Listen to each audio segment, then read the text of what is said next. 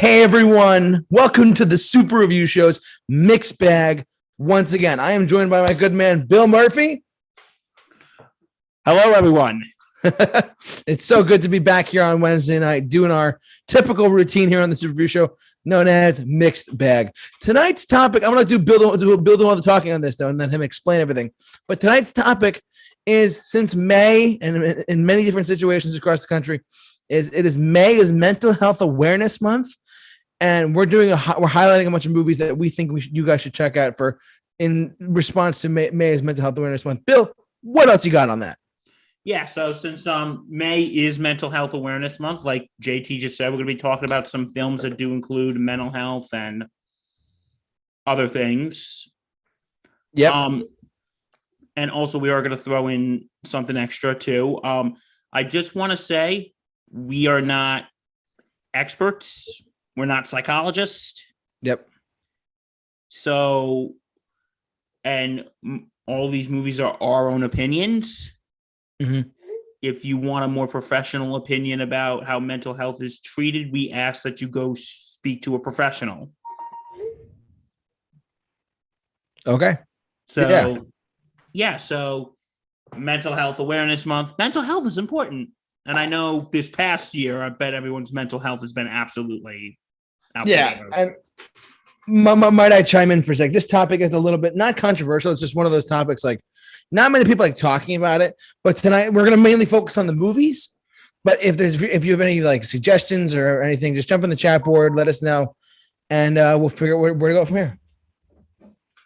So, Bill, okay, sounds good. What is our first movie we're discussing on the Super Review Show tonight for our Mental Health Awareness Month?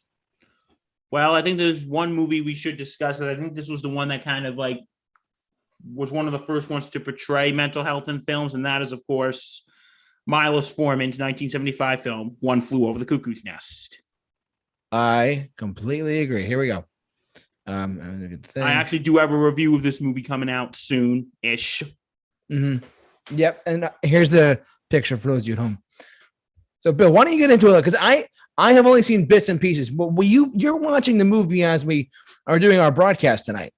What have you noticed, and what can you tell us about One Flew Over the Cuckoo's Nest? Okay, the plot is Jack Nicholson plays Randall Patrick McMurphy. God, I think I've met my match when it comes to being Irish. Yeah,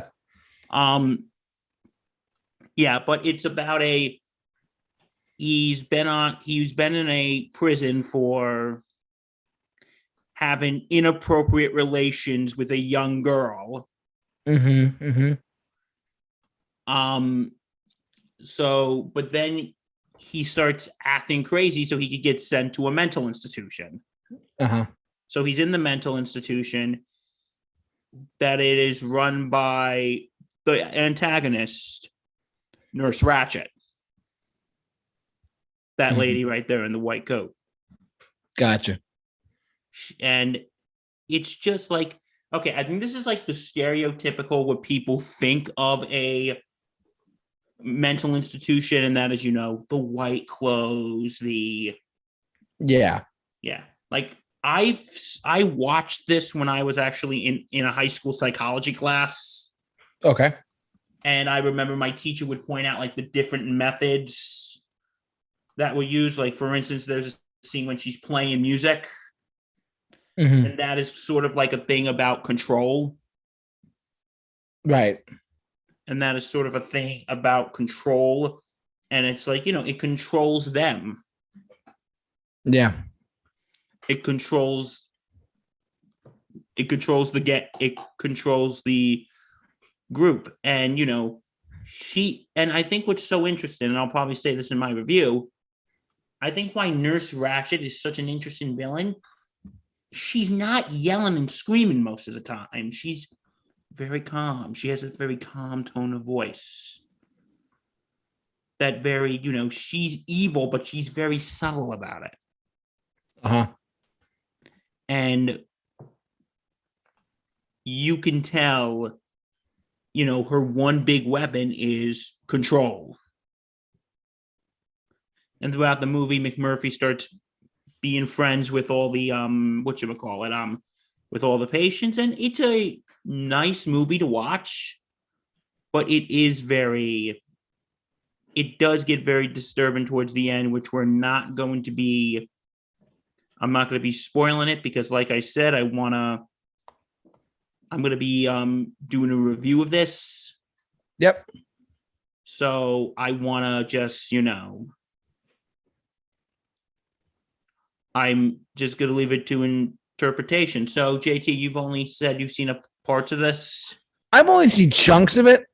I do know that Jack Nicholson is there's one thing I do know is that Jack Nicholson is a dynamite actor. He is. Still is. He's one of the best. He's one of the GOATs. He's one of the greatest of all time. This movie, and I turns out I was reading up on it. We'll go to Wikipedia now. It was based off a book. I found out. It was. I didn't know that until I started reading this earlier today before we were live. Now, I was just going over like the story and when the book was written, and then it eventually became a major motion picture in 1975. The story to me is very intriguing. It's like really like incredibly shocking. And the director was Kubrick, right? No, music was Milos Forman. Milos Forman. Sorry, that was my bad. For some reason, no, I'm thinking of Clockwork Orange. For some reason, that's my bad. That's two separate movies. That also has to do with mental health in a way. We could talk about that later. I mean, that's not bad.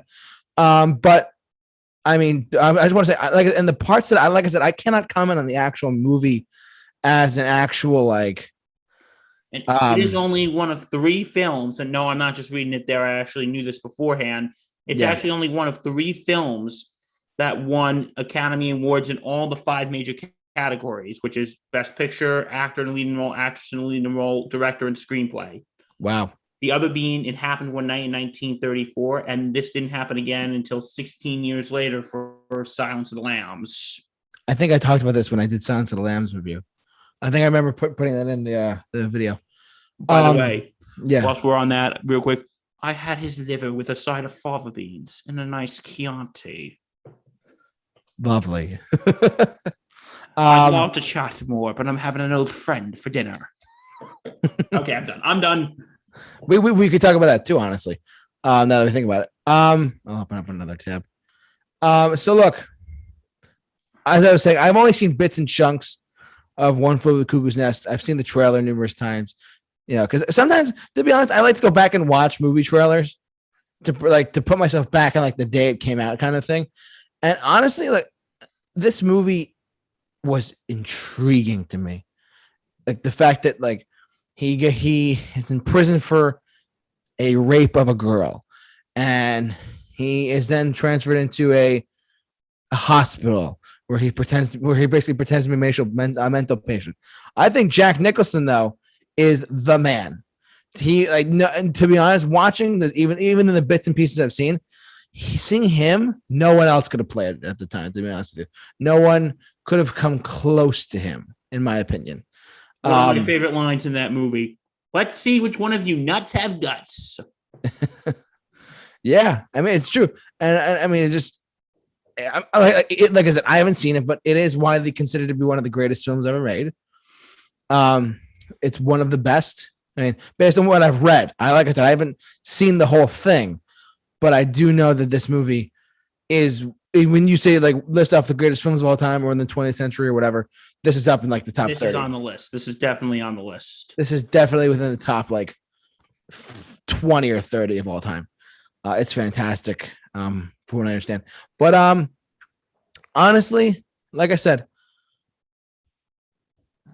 there's not much else I can go on about it, other than if you haven't seen it, and I'm talking to myself in this case, watch it for what it's worth. Absolutely, I think you need to watch it. I think I do need to watch, honestly. I mean, I know that Bill said he's shooting a review for us here at the Super Review Show. Yeah, it'll be out by the end of the week. Yeah, he's gonna upload it. He's gonna send it to me, and we'll upload it then. But this is one of those movies where you're just like, you know what? You gotta watch it. And I'm talking to myself in this case. I have to see One Flew Over the Cuckoo's Nest at some point soon. So maybe on a rainy day. Who knows? Oh, it's raining today. Oh, that's right. I completely forgot about that. Bill, what is our next film that we want to talk about? Do you have any other comments really quick before we go on? Nah, since I just did one, why don't you do one? I'm going to talk about. Well, I'm going to talk about one that we just kind of referenced because of the Oscars, and I didn't even think about it until we started. So we started recording. The Silence of the Lambs. I Oh, I haven't guess seen it in a while, but okay. I saw it not too long ago. I must say like the past 2 or 3 years, so it's still kind of fresh in my brain. I can talk a lot about this if you want. Okay, yeah. Since I covered Cuckoo's Nest. Yeah, you covered Cuckoo's Nest. I'll cover Lambs. Silence of the Lambs.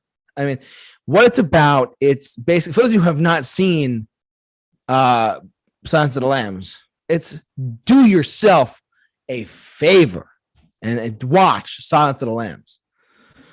This movie is a freak show of a film. Came out in 1991, and it's about how it's based on a novel, a 1988 book, and it's about Jodie Foster stars as Clarice, and she's an FBI agent who's working to find a serial killer and who basically skins his female victims. And I don't mean like, when I mean skin, I mean like he actually like skins them. It's pretty disturbing stuff. But it was a great film, and she has to work with Hannibal Lecter, who is, Clarice. And that line is from this movie. Honestly, I love this movie. It's one of my favorite films of the 90s. If we would ever go by Bill, if we would ever do a decade show, and we did the 90s, I definitely talk about this movie. I recommend it quite a bit. Yeah, because we talked about doing that. So maybe in the future. Maybe in a few weeks we'll do it, who knows? But basically this film, man, Silence of the Lambs, and what a star-filled cast too.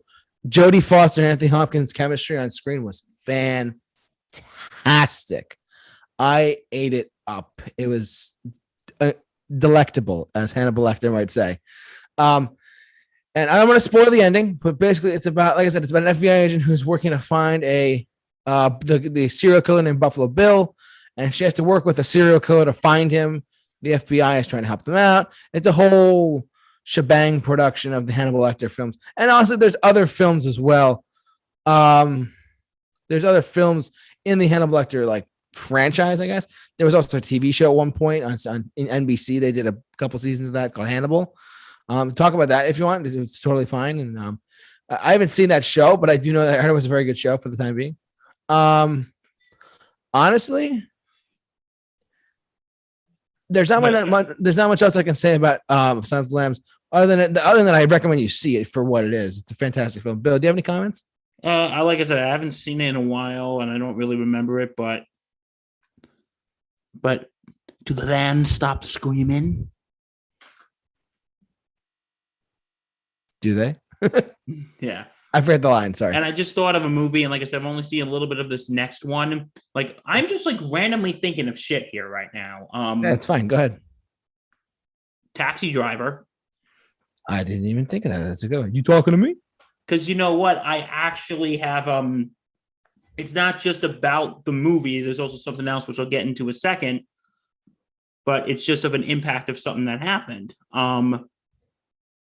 Taxi Driver is about a taxi driver who has a plan to kill a politician who this girl he's into is interested in.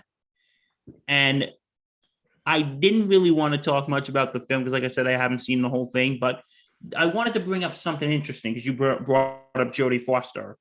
Yeah, and that's like with mental health. This movie, and this may tie off to another conversation. I want to get your thoughts. Sure. This movie was a favorite of a gentleman named John Hinckley Jr.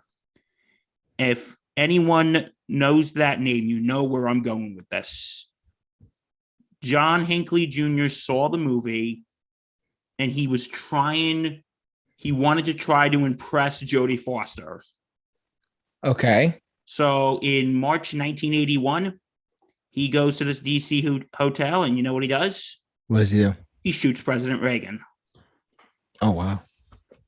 Yeah, and you know what's the interesting? That day, that was actually the day that the Oscars were supposed to be held. Oh, okay. and it was postponed to the next day because of President Reagan being shot. I had no idea. And the irony is, Robert De Niro is in this movie, and the next day you know who won an Oscar for Best Actor? Who? Robert De Niro for Raging Bull. Oh, wow. Okay. And while he was, he gives a speech, and then he goes, and then after people win the Oscars, it's actually they go off to this thing where they meet the press, and the press asks them questions. They're like, Mr. De Niro, the guy who shot the president yesterday said he was a big fan of Taxi Driver, a movie you were in. Mm-hmm. Do you feel like you're partway responsible for this? Well, not those exact words, but Right. But it just goes into, I know, a bigger conversation. But like, do you think films like this could cause people to do shit like that? Honestly, I think anything is possible in today's society, especially back then. It was like what, the 80s? Is that, that was 1981. Yeah. So here's what I'm thinking. Honestly, I really anything can happen in any situation. Anything can happen. It's just the truth. What I honestly think, but do I think Robert De Niro, he's an Academy level award-winning actor, do I think that he would be responsible for something like that? I don't think so at all, to be honest. Yes, he was. Because look, what year did you say that happened? 1981. Yes, and this movie came out in 1976. So there's what? How many years is that? That's what, 7 years? That's a 5-year difference. My math is off. Sorry. That's a 5-year difference between one movie that changed everyone's life and a life-changing event that changed everyone. So do I think that that's like a total thing? Not really. Do I think the two are connected? Not really at all, to be honest with you. And plus, this is going off, this is going off to another, this goes off to when incidents like this happen. Yeah. They find stuff to blame, like, oh, it was this movie. It was it was this movie. It was this book. It was heavy metal music. I was very young. JT, I don't think even was around when this was happening. But, in the 90s when we saw school shootings, a lot of blame was on heavy metal music and violent video games. Right. I don't know if you remember it. I was very young when all that was happening. No, I mean, I've heard of that stuff. I haven't paid attention much to it, but I've heard those connections made before. But but the thing is, it's people who do those things are already not all there. A lot of people who do those actions are not exactly all. No, I Bill, you and I, that's a conversation we can have off camera. But but I hear what you're saying though. Yeah, but that was, a year earlier, people were blaming the book The Catcher in the Rye because it allegedly caused Mark David Chapman to shoot John Lennon. But right. But you know what? I think there was a episode of South Park, and I think it describes it perfectly.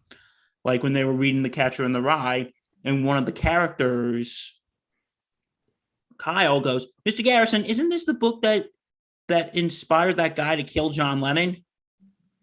And Mr. Garrison goes, "Yes, Kyle. John Lennon's character says John Lennon's killer says he was inspired by this book, but in all reality, he was just a kook." Right. And I'm not that I'm dismissing that, but yeah, but I just thought, because you brought up Jodie Foster, and I remember that hearing that Hinckley wanted to shoot Reagan to impress Jodie Foster. Right. I got you. And you know what the irony of the, and you know what the actually the funny irony of all that is? What?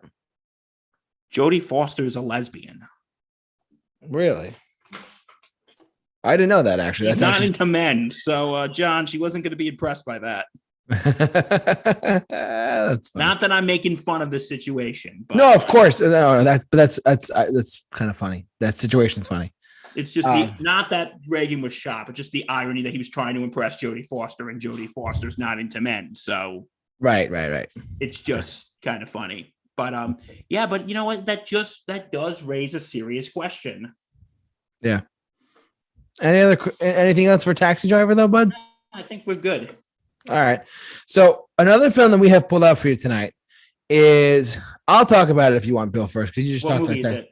The Breakfast Club. We'll get Yeah, to you Joker just in a did a second. review of it. Yeah, plug for our super review of the Breakfast Club.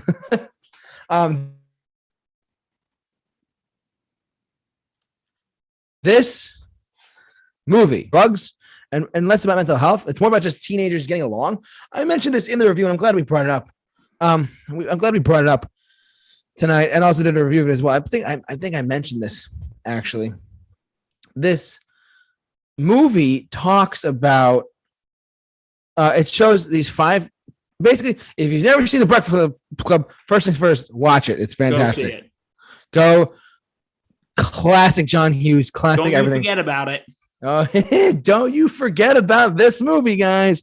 But for real, this movie is great because on several reasons. Number one, and I'll get to the third big reason in a second.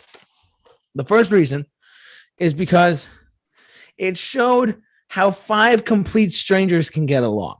And that's something that that was so much less about like teenagers and drugs and mental health. That was a lot more about like humanity, how like, or just people getting along, how we need to be inclusive together. It's just the truth. Honestly though, like Judd, I forget what they said in the trailer. Because I'm trying to think, because you know me, I watch a lot of trailers. A punk, a jockey, a goth, not a goth, you know what I mean? A beauty queen and a nerd all get along and they all become the Breakfast Club. And this, look at that shot. That's a great shot right there of the whole cast. Honestly, incredible.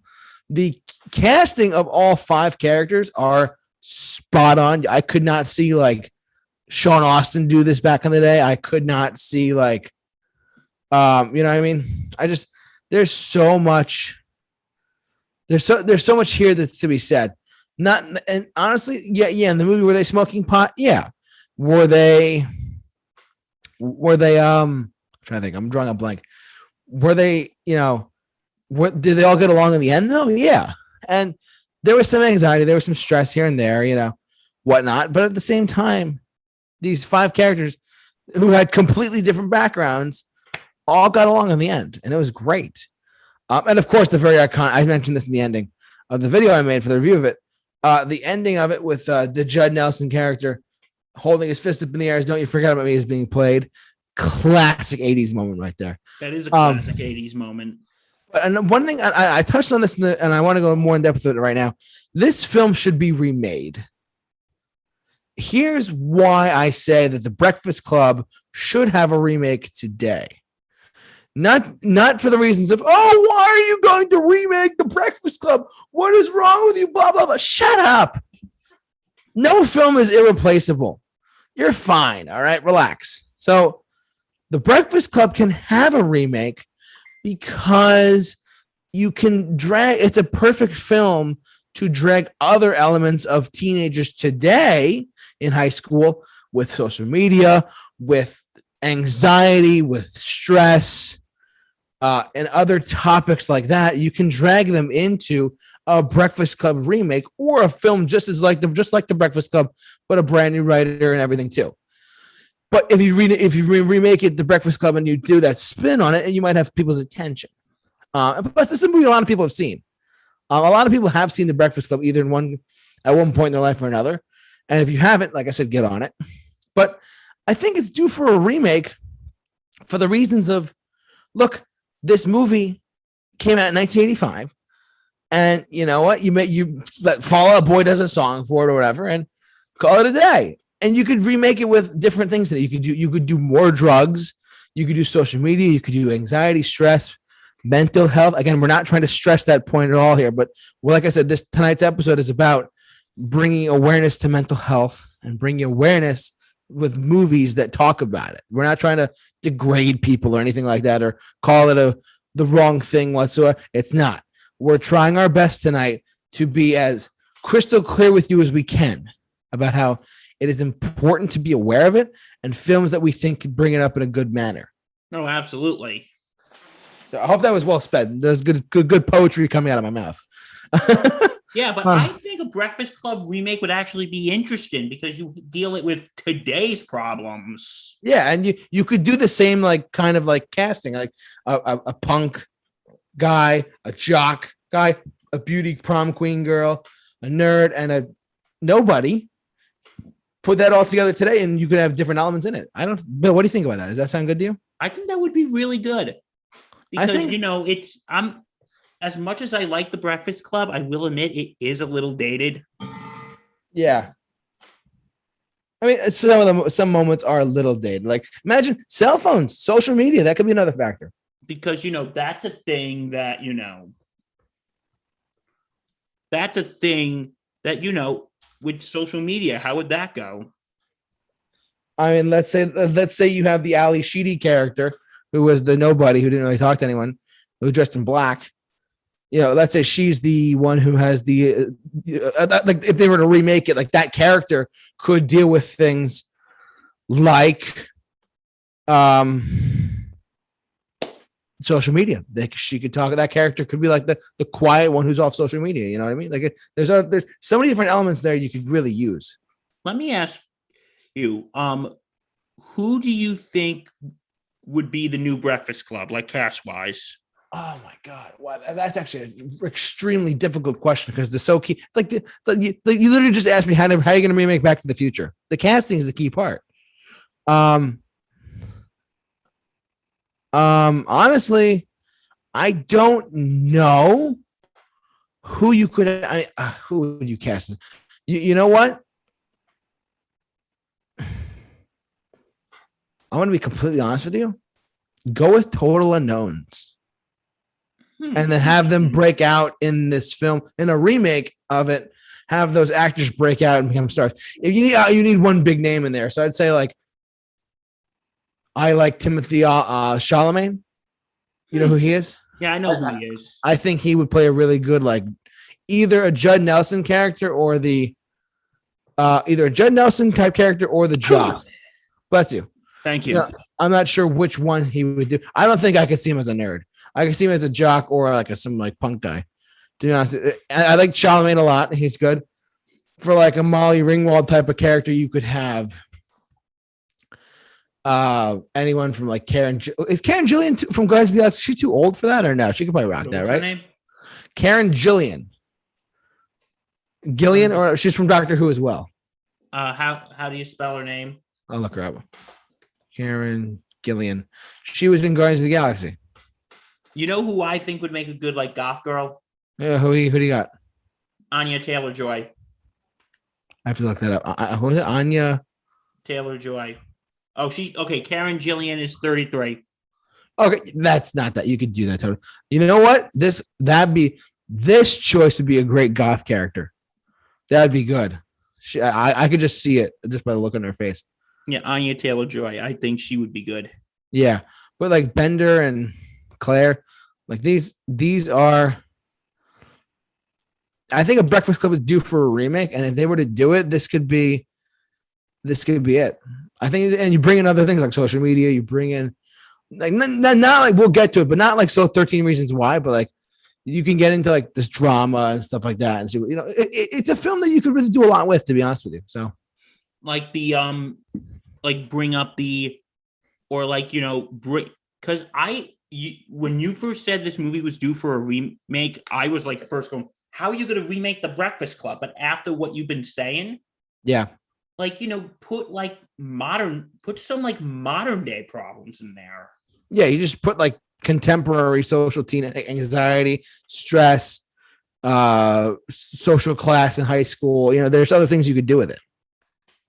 So in my opinion, what? Or maybe make one of the characters like LGBTQ. That's another one. You could do that totally. Because like back then there was sort of a stigma.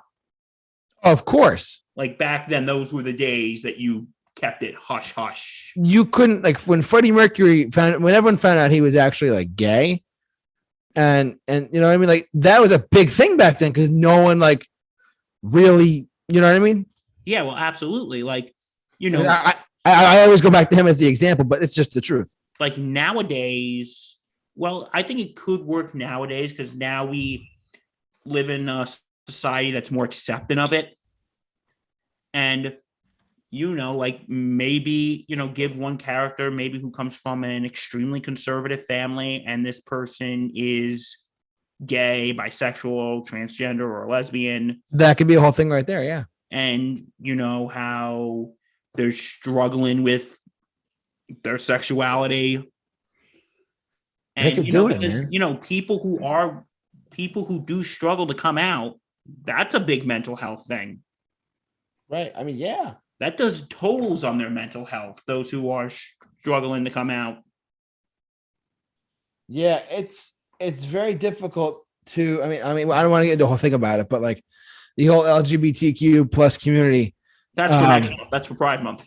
There we go. Right. We'll do it. And if you are gay, bisexual, lesbian, whatever, please watch next week. No, we have no idea. We'll see. We'll figure it out because we do have something in store, but we don't know when we're going to do it yet. Yeah, we'll figure that out. Well, that's a topic for another time. Any other comments for the Breakfast Club on guy? Do you think it's overall? You think it's worth a remake though? I think it might be worth a remake. Like I said, I think it's good, but it is a little dated. Yeah, I mean, it's not like you're remaking Ferris Bueller's Day Off, which is another John Hughes movie. Like you're not doing that.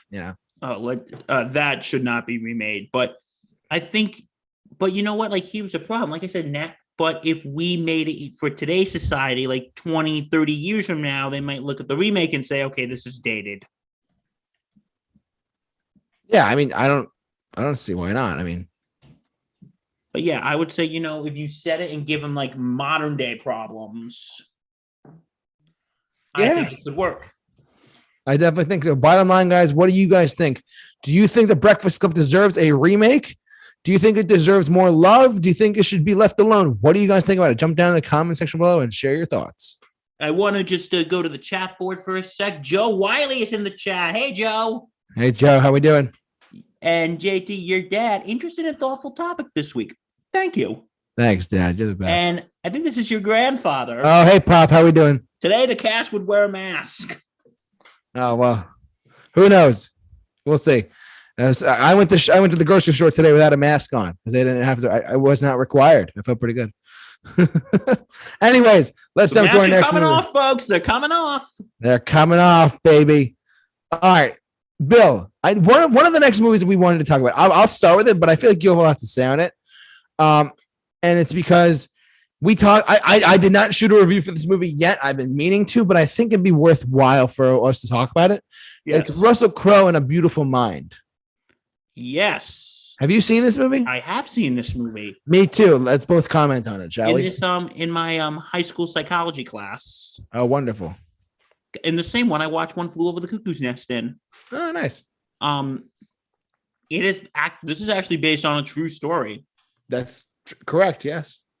It's based on a guy named John Nash, who's like a mathematician, and he's a brilliant guy. And he is a little odd. Yeah. And he has all these illusions of, of things that happen. And, he gets married, has a kid. And it turns out that all these illusions he was having, that he works for the Department of Defense, that he had this roommate when he was in college, when he was in grad school, and that department and that roommate had a niece who he got close to. It turns out John Nash has schizophrenia. Mm-hmm, mm-hmm. Yep. And there was and it's a good movie, but I will admit it is sad to watch. It absolutely is. Because you see this man who's on top of the world, but then you realize it was just. Yeah. Unfortunately, it's a very sad movie. It's very powerful, but it's very sad at the same time. Like Renee Zellweger plays his wife, John Nash's wife in the film. Yep. And that is her right there. Yep. And it's like when he's in the I want to get there for a second, but there was a scene when he was when he sees like men who think are like from the Soviets, because don't forget, folks, this is the 1950s. The Cold War is still It's brewing. brewing. So what happens is this doctor goes, "My name's Doctor So and So, Mr. Nash. Let's walk and talk." "No, you're taking me to Moscow!" And then he punches him in the face, and then he wakes up in the psychiatric hospital, and he goes, and he's in a wheelchair with handcuffs, and he goes, "Where am I?" MacArthur Psychiatric Hospital. Okay, this one I kind of found a little funny. He's like, "Sorry about the restraints, but you have one mean left hook," because he hit him. You have a mean left hook there, so we're sorry about the restraints. But then it's told like one of the, but then there's like this scene when like Renee Zellweger, his wife, is like denying that he's sick. Yeah. And he's saying like, his roommate, Charles, who he allegedly grew a friendship with, is not real. He's like, "Well, have you ever met Charles? Has he ever been over for dinner? Did he come to your wedding?" I remember this scene. Yep. And Renee Zellweger goes, well, John said he was busy teaching that week and he couldn't come. I said, "Well, yeah, we called the housing people at Princeton. They said John lived alone." Yeah. And then it's the scene when they're giving him shock therapy, which, guys, this was the 50s. Not too much was known about all this. Yep, that's true. And this movie was made in 2002, but it's played in the 50s. Right. And I love this quote, which really just hits everything. When he says, "All those who have schizophrenia, those dreams, they're not dead. They're not gone. They just never were." Mm-hmm. And it's really sad. And then like the rest of the movie, I wouldn't want to say it's like super uncomfortable, but there are parts like, I don't know if you remember this part, JT, when Russell Crowe is giving his infant son a bath and he's like, the baby's like about to drown. Oh God, yeah, that was scary. And you go, "Charles, would you watch it for a second, please? Thanks." And then he's like going on, and he's like, "What the hell is going on?" He goes, "No, don't worry, Charles is watching him." Not that I'm not making fun. He goes, "Charles is watching him," and he goes like, "He's not there. Right. He's not real, John. He's not real." Like, "Yes, he is. He's right there." And then like the guy who allegedly works for the Defense Department, who's also in John's dream, said, "You better give me your son," or something like that. He goes, "John, just do what he," and he's like, the guy's holding a gun to Renee Zellweger's head, going, "John, you better do what he says," going, and then she like takes the baby and runs out. And I feel like this is the moment when John Nash realizes he's sick, when he keeps seeing Charles's niece. Yeah. And he runs out to the car, talks to Renee Zellweger, going, "She never ages. She's just been a little girl. I've known them for years. She's just a little girl. She stays a little girl. She doesn't age." Right. And yeah, and like this is a really, and this, again, I'm not a psychiatrist, I'm not a psychologist, I'm not a mental health expert, but it does really dive into someone who has schizophrenia. Yeah, it's a good one to watch too. It's very, I mean, I don't want to say it's entertaining, but it's very informative if you watch it in that aspect. This is actually a true story, but I will admit this is very romanticized. Yeah. Like, for instance, in real life, John Nash was not really that good of a person. Yeah. But I think like the thing was like, and it's interesting how other people see Nash's condition, like when he's out with Charles shooting pool, and one of the guys who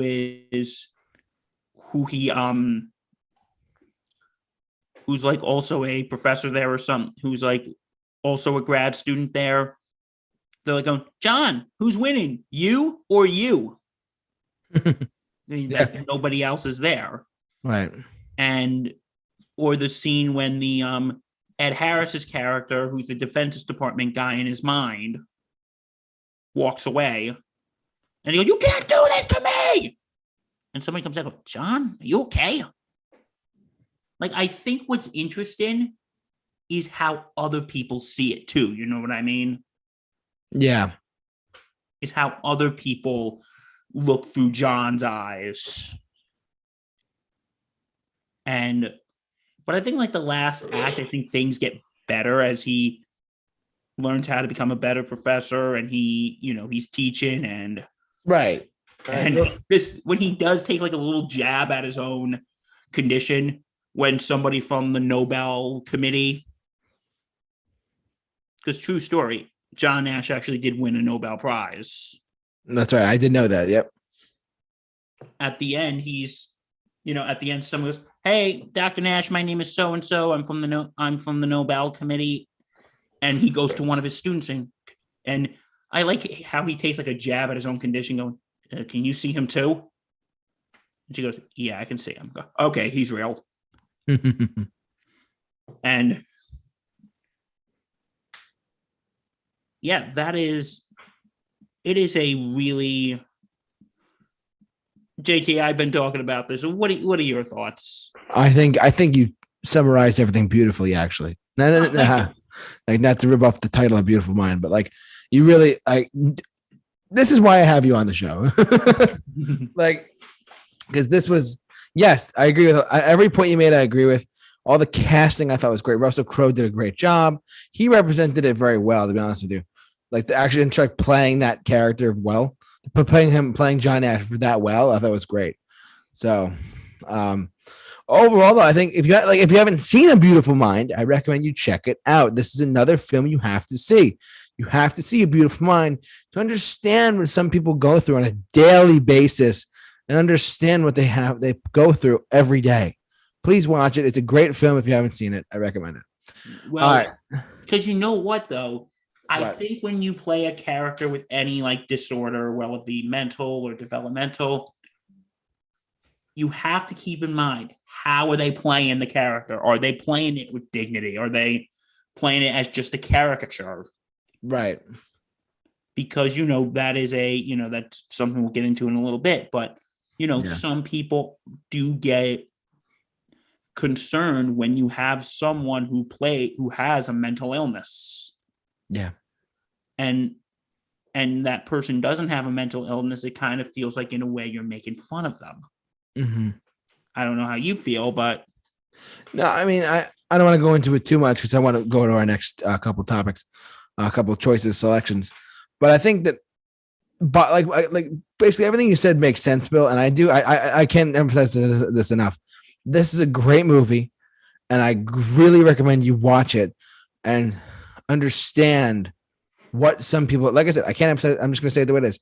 If you want to understand a specific type of illness in any sort of art form, whether it be music, movies, whatever, this is a great one to check out. It's a fantastic picture on how some people are, and it's just the truth. So, all right, let's go on. And any final thoughts? Going once, twice. So the bill. There we go. All right, our next topic is a film that I personally have not seen, but I know Bill has, and I know some people watching this either live or listening to us as well, may have seen this, and it's Joker from 2019. Bill, do you remember this? I did not see it. You have the floor, so go ahead. Okay, so Joker 2019. It's based off the Batman comic, yes, but it's not a Batman movie, by the way. No, I didn't think it would be based on anything I saw. But Arthur Fleck is basically a party clown, and he's just basically beaten down by the world. And then he has this condition where he just randomly just laughs out of nowhere. Mhm. And it's not like a fun laugh. It just sounds like a forceful. It just sounds like a very forceful, painful laugh. Like it hurts. And when people look at him, he gives them this card saying, I have a condition. Please return this card. Yeah. And the film, you know what? I'm just going to be straight up honest. This is a very, very depressing film. In what way? Because I haven't seen it yet. So in what way are you talking about? I may be giving away some spoilers, but Go ahead. I mean, it's fine with me, but I mean, you're good. So, but just like the tone is very dark. The tone is it's just how one man just goes absolutely insane. Quoting The Killing Joke. mm-hmm. It just takes one bad day for the sanest man to go crazy. Just one bad day. It might add Joaquin Phoenix starred as it. I mean, he's a dynamite actor too. Oh, he did fantastic. But I think even though this film is set in like the 70s or 80s, it does take like a lot of modern things. Like, for instance, there's and this what it deals with mental health. And this is the thing. He's in the office with his therapist, and he goes, Arthur, she goes, Arthur, this is going to be our last session. And he goes, why? They cut our funding. The city cut our funding. Mm. Well, how am I going to get my meds? I don't know. Oh boy. And they don't say what the exact condition is, but he just goes absolutely crazy.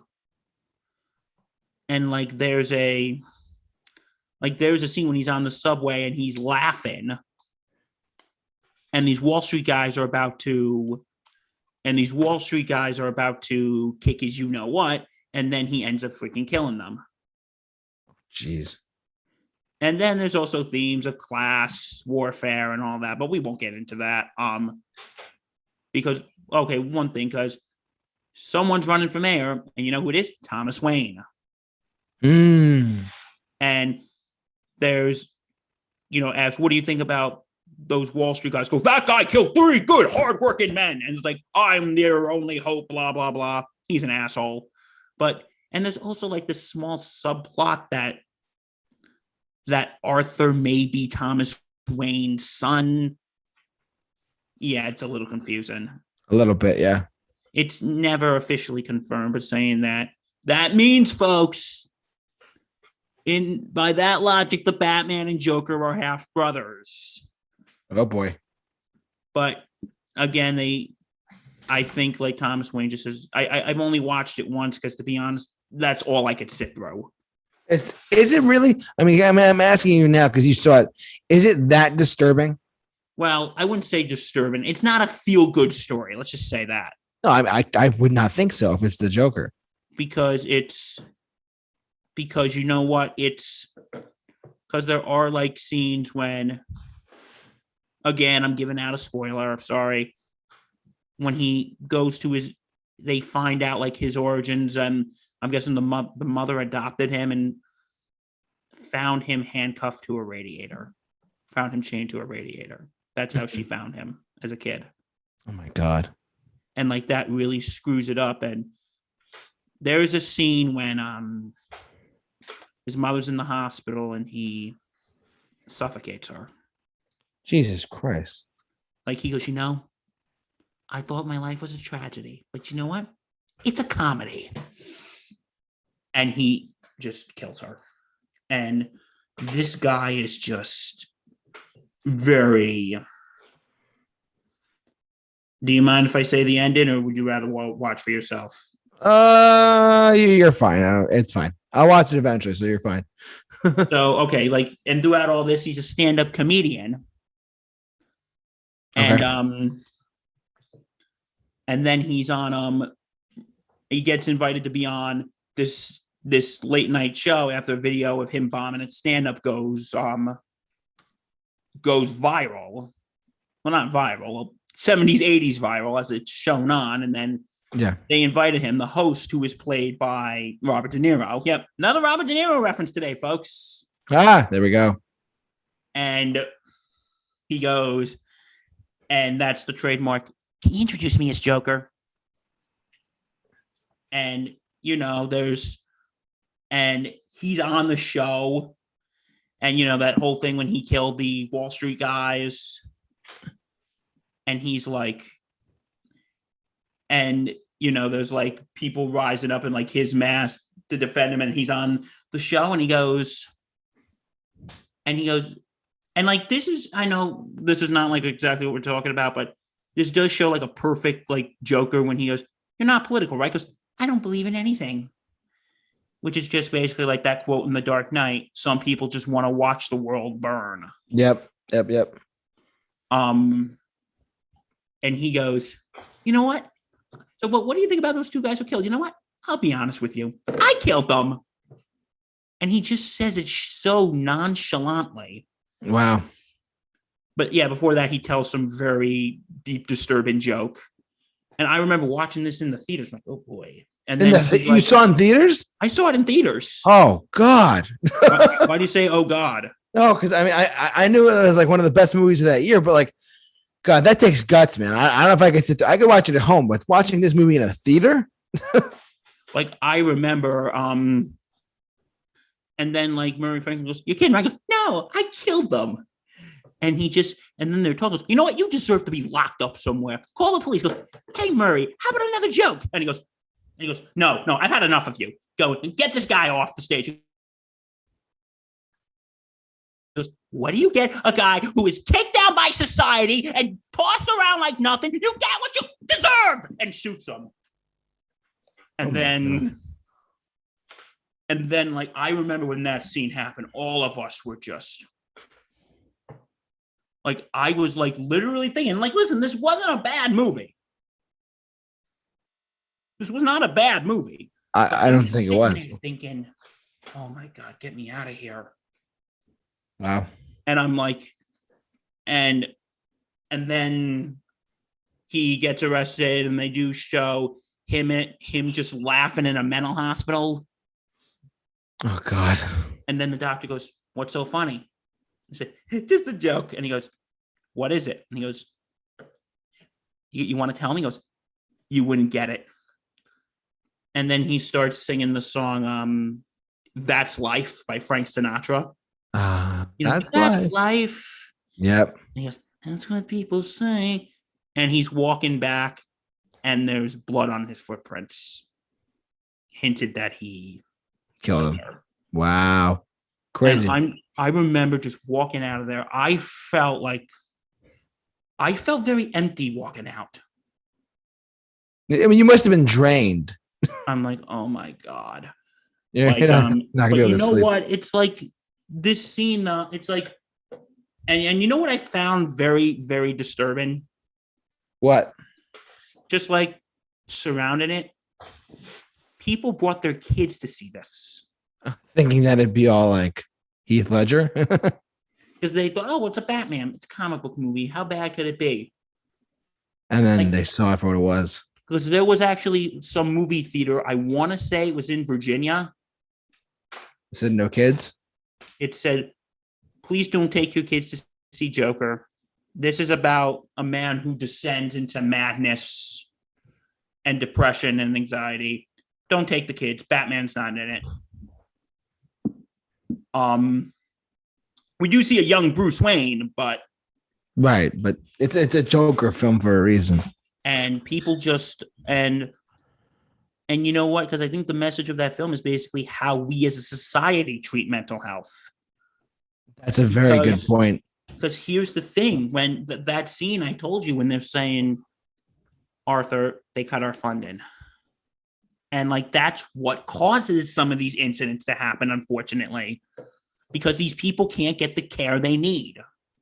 Wow. They can't get the care they need, and when this movie was coming out, I don't know if you remember this, there was a lot of concern. Not just how they portrayed mental health, but they thought there was going to be they thought that, like, there was, I want to say it was in LA. I could be wrong, but they actually canceled screenings of it because they got like a credible threat of something that was going to happen. Oh God. Okay. And there was also shootings this one I believe is justified. There was the movie theater in Aurora where the shooting in 2012 of The Dark Knight Rises happened. Oh God. Yeah. They actually whatchamacallit, they actually pulled showings of that movie. They said, we're not going to show it because we think it's disrespectful to those because don't forget, the guy who did that shooting, James Holmes, dyed his hair and said he was the Joker. Oh yeah. That's not to laugh, but that's pretty bad. Because don't forget, like, I think that, like, listen, I'm a big fan of whole, like, canceling movies, but I think that was kind of justified because in that area, because I get it, it's a very sensitive area. People are probably still scarred from it. Yeah, I agree. But yeah, this movie, like I said, I could only really, like, I remember I tried watching it again when it was on like HBO or something. Yeah, I couldn't. I had to change the channel. Mm-hmm. Mm-hmm. I feel like it is a disturbing film, but sometimes I think we need to feel uncomfortable to address problems. Okay.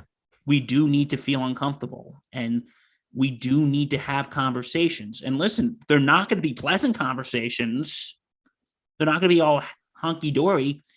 But I think when we do discuss mental health in general, we need to have that conversation. And listen, and the good thing about this movie was it was starting up conversations about mental health.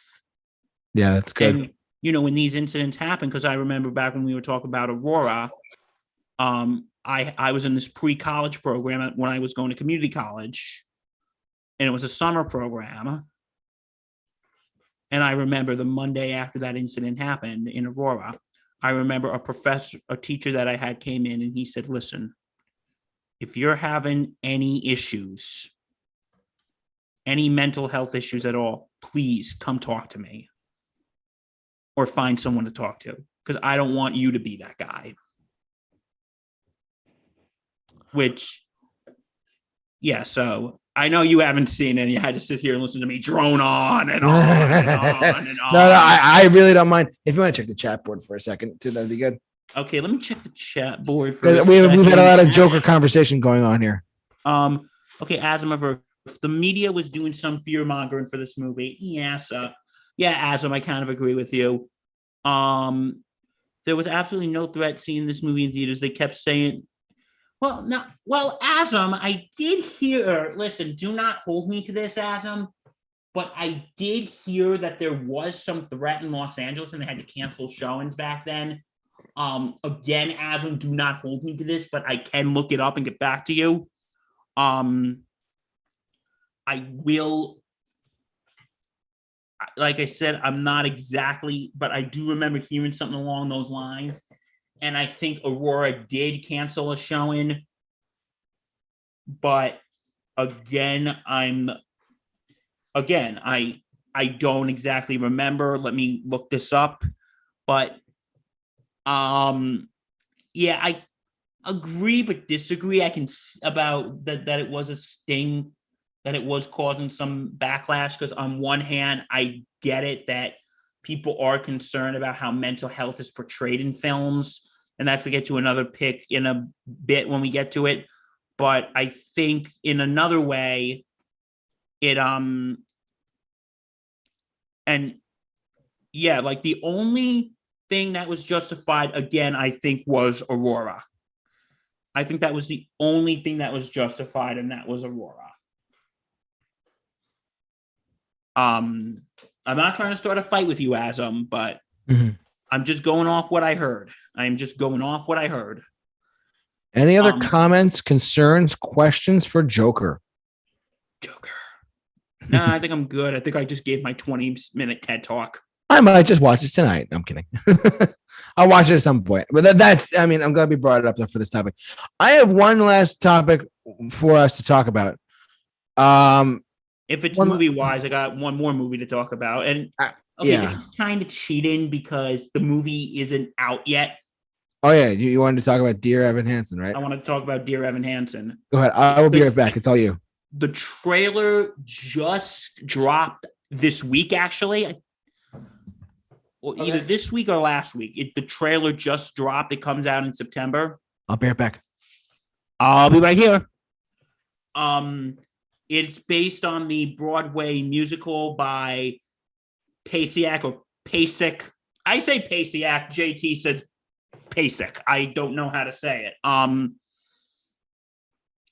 But Pasek and Paul, the same team that brought us La La Land and The Greatest Showman. And so what it's about, like I've only listened to some of the soundtrack. I haven't seen the show, so I'm not an expert.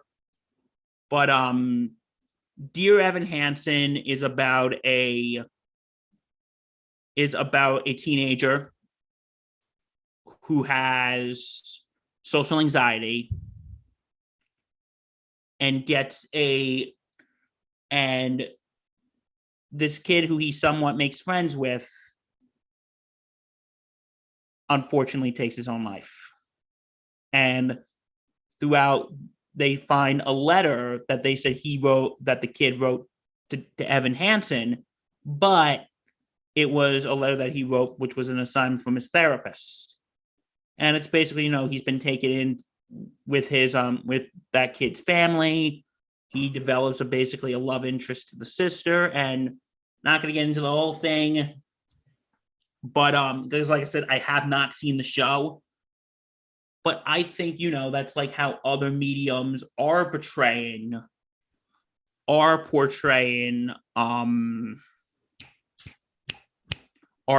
mental health and, social anxiety. Maybe it is a condition, because I know people who have it. I know people who have it, and I know it may not sound as serious as something like schizophrenia or the other things we've been talking about tonight, but I think it is good that it's being addressed. And you know what? Go ahead, audience. You can laugh at me. I actually want to see this movie. When it comes out, I actually want to see it. I do too. I know the play very well. Oh wait, have you seen it or? No, I've listened to it on because some people like listen to plays on Spotify and stuff like that. That's you.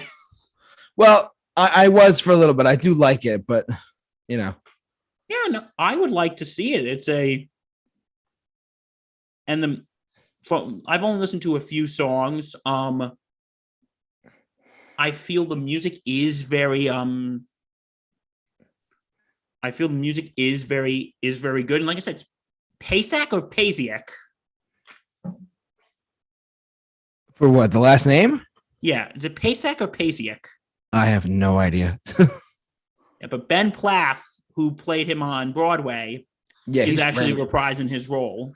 He's fantastic. I love him. He is. Wasn't he in Pitch Perfect? I think he was. I forget. No, he was the weird, awkward kid in Pitch Perfect. Yeah, I think he was. Yeah. This would usually be the time I'd be asking Anna Kendrick to call me, but since we are on this serious topic, I am not going to do that. We'll do a shout out at the end. It's fine. But anyway, yeah, like this, like I said, I can't really say too much because the movie hasn't come out yet and I haven't seen the show. So yeah, I mean, I can only comment so much. So yeah, but you know what? I'd be interested to see this movie. I actually just watched the trailer yesterday. Yeah. And I'm like, ooh, this looks good. And because, there are a few songs I actually do like. I think my personal favorite one is the song Waving Through a Window. Mm-hmm. I like the opening fanfare. Dear Evan Hans, I like that part. But yeah, I'm curious to see how they're gonna adopt this to film. Yeah, it should be interesting how the Tony Award-winning musical off Broadway gets to do this. Yeah. Okay. We do got a few more things to touch on. All right, what do you got? Because I got a TV show that I want to touch on, but what do you have? Because I got one more thing. Okay. Okay. This is not a mental illness. It's a developmental disorder. But since that month passed last month, and I was going to do a movie review for it, and I'm also going to do a TV show about it. So, Yeah, what do you got? Okay, last month was Autism Awareness Month. Correct. And I'm sorry we're kind of clumping autism and mental health awareness month into one, but I was going to do a review of this movie, but some personal things came up and it kind of got sidetracked. It's totally fine. And that is Rain Man.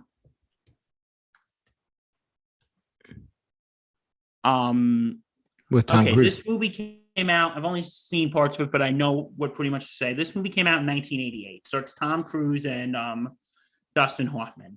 Mm-hmm. Tom Cruise plays this rich guy whose father passes away. And he's thinking he's getting his car, but he isn't. It's being left to this guy who he doesn't know. And it goes to a institution. And it turns out the guy is his brother, played by Dustin Hoffman, who is an autistic savant.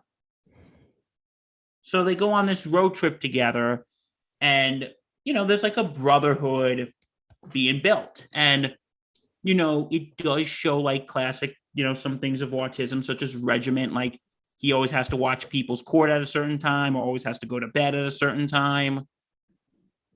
But he's also very smart and basically helps him count cards in a casino. Uh-huh. Okay, I'm going to be honest with you, folks. This movie is terribly dated. I mean, it looks dated, too. Like, just know how we handle autism back then, of how they handled it. Oh, I see. Like, because don't forget, like I've said it a few times, I'm on the spectrum myself, and I say that this movie is terribly dated because we know much more about autism now than we did back then. And it's a good movie, but I will admit it is dated. Now, a TV show that also tackles autism that I would like to speak about, if that's okay, JT, because I know you want to get to yours. But yeah, and we'll make mine the last of the night because that's all I got. So, but go ahead. And since we're on the top, and that is, The Good Doctor. Way ahead of you, bud. Go ahead. Spill your guts, Bill. Spill your guts. For those of you who do not know me or know this is a show about a doctor named Sean Murphy. No relation. I'm not related to a fictional character. But Dr. Sean Murphy is someone who's on the autism spectrum, who is a surgical resident. And he is trained to become a doctor. And throughout the show, it does what I like about this show, because a lot of people, this show in the autism community actually has like a mixed reaction. Some people love it. Some people can't stand it. Me, I could probably do a whole separate video on this, but me as someone who is on the spectrum, I actually don't find anything. This is just my personal view. Yeah. This is how I personally see it. If you see it a different way, then you're entitled to your own opinion. But I think like I said, I love this show. This is actually one of my favorite shows. Because it shows that someone who's on the spectrum can do anything. And, and it's not just the doctor thing. Yeah, he does have problem with communication, but it does show that people with autism are just normal people. Yeah, they might function different, but he can have a job that about 90% of the world probably can't do, being a doctor, but also, personal life. He can have relationships. He is actually in a relationship now in the show, but I like how they do show how someone with autism can do anything. And, this goes into something we were talking about this, how people with different mental health disorders,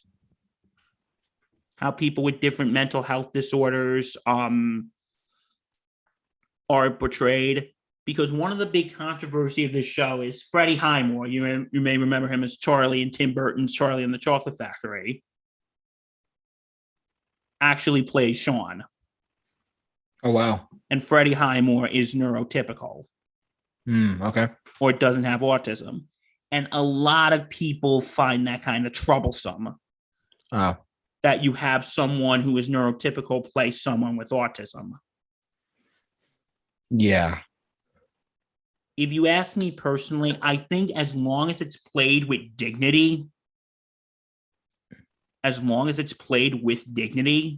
I don't really see an issue with it. I know some people may disagree with me and they're entitled to their opinion,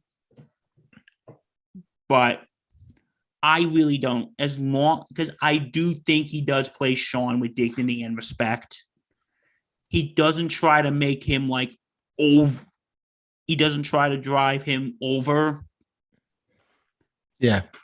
He does show how he has problems with social skills, how he has some sensory problems. And yeah, I'm going to admit the most recent season has been, there's 2 episodes left, but most of this season has been absolutely heartbreaking. I'm not getting into too much detail because I don't want to spoil it for those who are trying to catch up. Yeah. But this show is, again, I want to say autism is not a mental illness. Correct. It is a developmental disorder. Correct.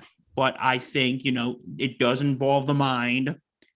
And I'm thinking, since we didn't really do anything for Autism Awareness Month last month because I was dealing with some things, I thought we kind of lump it in. But again, I'm not trying to say autism is a mental illness. And that's what I have to say on that. Wise words from a wise man. That is Bill Murphy. You are the man, Bill. Thank you so much thank you as always for sharing your input. I love hearing your input, and that's why I have you as my co-host. I'm honored to be here. So you have one more you want to talk about, you said? I have one more that I would like to shed some light on in a positive and negative way. Given that it's over, but Bill, I'll let you chime in whenever you're ready. But I want to talk about 13 Reasons Why. I remember we actually talked about this. I think was it during our overrated TV shows, I think. Who thought? What did Dan bring it up or did I bring it up? I think it was Dan that brought it. It was either you or Dan who brought it up. I think I brought it up. I said I just didn't like how they handled certain things, to be honest. And plus, it was based on a book and whatever. Look, you want to?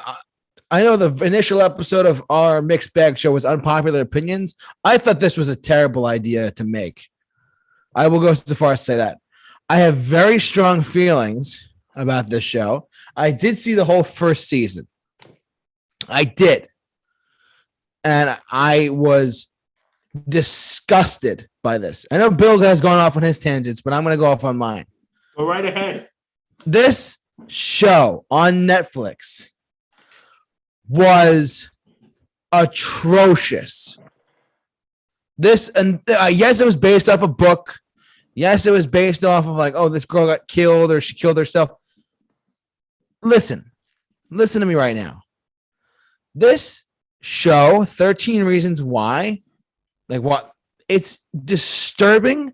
It makes me sick to my stomach because people I know, my family is, I'm not going to go into too much on them, but basically they're in the education field and they had conversations with people about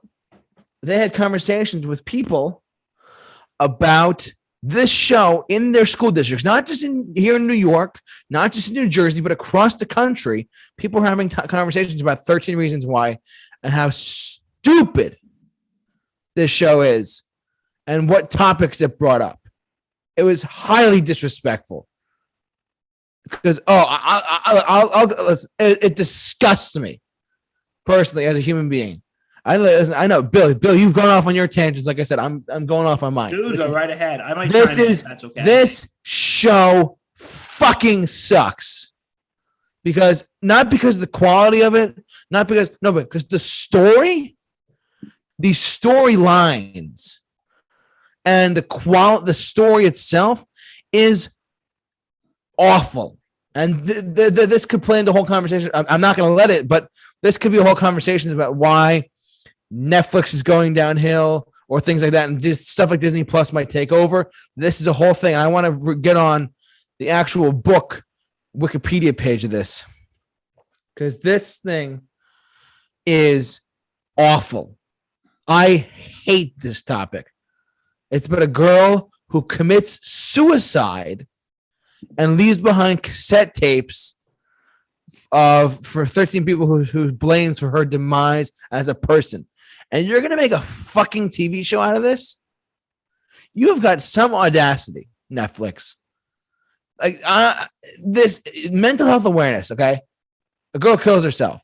Do you have any idea what Netflix's The Show caused school districts, police departments, all across the United States of America and possibly the world to band together and say, look, this is really fucked up. We're not going to talk about this. I hated when this was on, and I hated watching every single second of it because, let me just try it out, right? No, this was awful. I hated this so much when it came out. And they're like, oh, it's a popular Netflix thing. They made 4 fucking seasons out of it. Bullshit. Can I ask you a question, JT, if you don't mind? Bill, go ahead. Calm me down. This may get you fired up again. What? But do you think this show sort of like, because I remember I've watched like some YouTube videos that, do you think this sort of like romanticizes suicide in a way? It does. It does. No. You are absolutely correct. Like, I can't really speak to the matter because I never really watched it. Like, maybe I remember my brother was watching it, and I walked in when he was watching it, and I just sat down on the couch while he was watching it. I was like on my phone or something. Yeah. But I do remember he did show. I said at one point I was curious. I'm like, maybe I should give it a watch. Because don't do it. No, because then he showed me a certain scene, and I just said, you know what? I'm not watching the show. Honestly, it's an atrocious show. It's a disgusting show. It's honest. I don't care. I don't care about like this show makes me upset that that stuff like this gets greenlit in the studios, and it's awful. It's just like, why? First off, the subject matter alone is controversial. Let alone you're gonna make a Netflix show about it. And this show just makes me sick. It makes suicide look like a joke when ending your life is not a joke. And I'm saying this on air, I'm saying this to whoever's out there listening to this. If you are ever in trouble, get help. Absolutely. If you are ever in need, get help. If you feel left out, talk to a friend, talk to your mom or dad, talk to a parent, talk to a grandparent, talk to a neighbor, talk to whoever you can trust to make sure that you're okay. Because once you're not, listen, it's a permanent solution to a temporary problem. Absolutely. All right. This show fucking overdid everything to me. And I'm sorry I'm swearing. I don't like swearing on camera and stuff like that. But like, no, dude, I understand. Like I said, this show amplified suicide, and it showed how it's like all dramatic. Like, look, I'm gonna get like my cocky voice. This show like suicide is no big deal. Bullshit. You know what? I want to say this. I want to say this on a personal matter, if that's okay. Go ahead, Bill. Because let me tell you, and you know what? Now you're getting me all fired up. Sorry, I don't mean to. I really don't mean to. But because from a personal standpoint, I had a friend. He's still alive, but I had a friend who texted me one time and said he was thinking about killing himself. That's awful. And he said, like, I was talking to him at like the late hours of the night, And I actually thought he was going to do it. So And did you get him help? What was that? Did you get him help? I was on the phone with the suicide hotline till like 3 a.m. Good, guys. So you helped him out, though? I helped him out.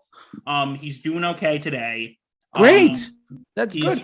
He's still got some work to do, but he's getting help.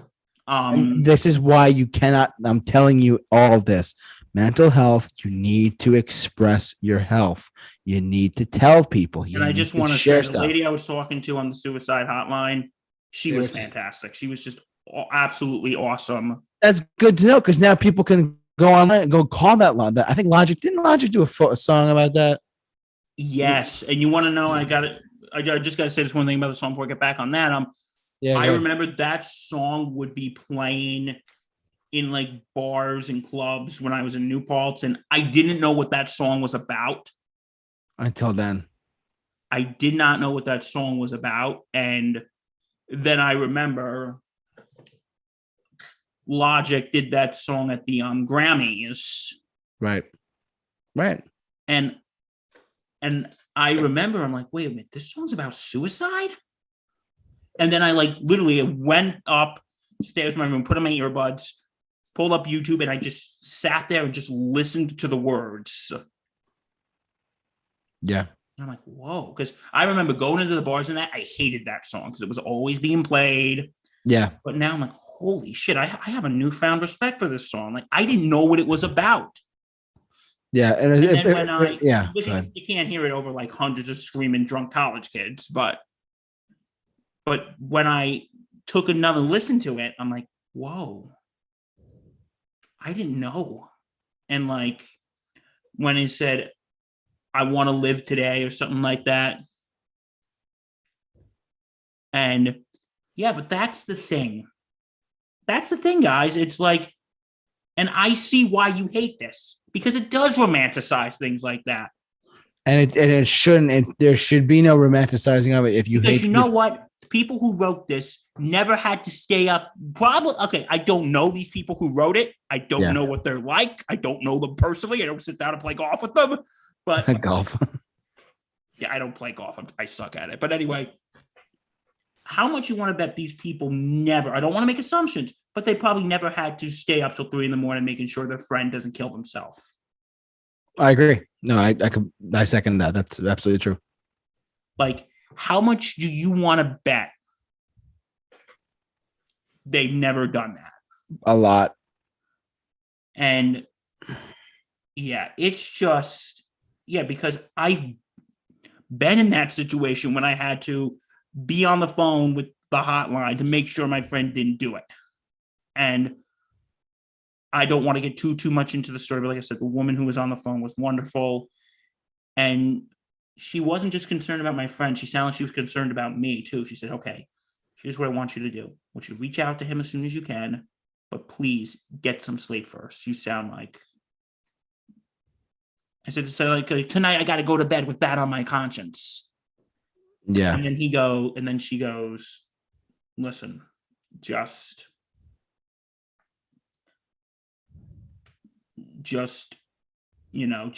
call him tomorrow, try to get some sleep tonight.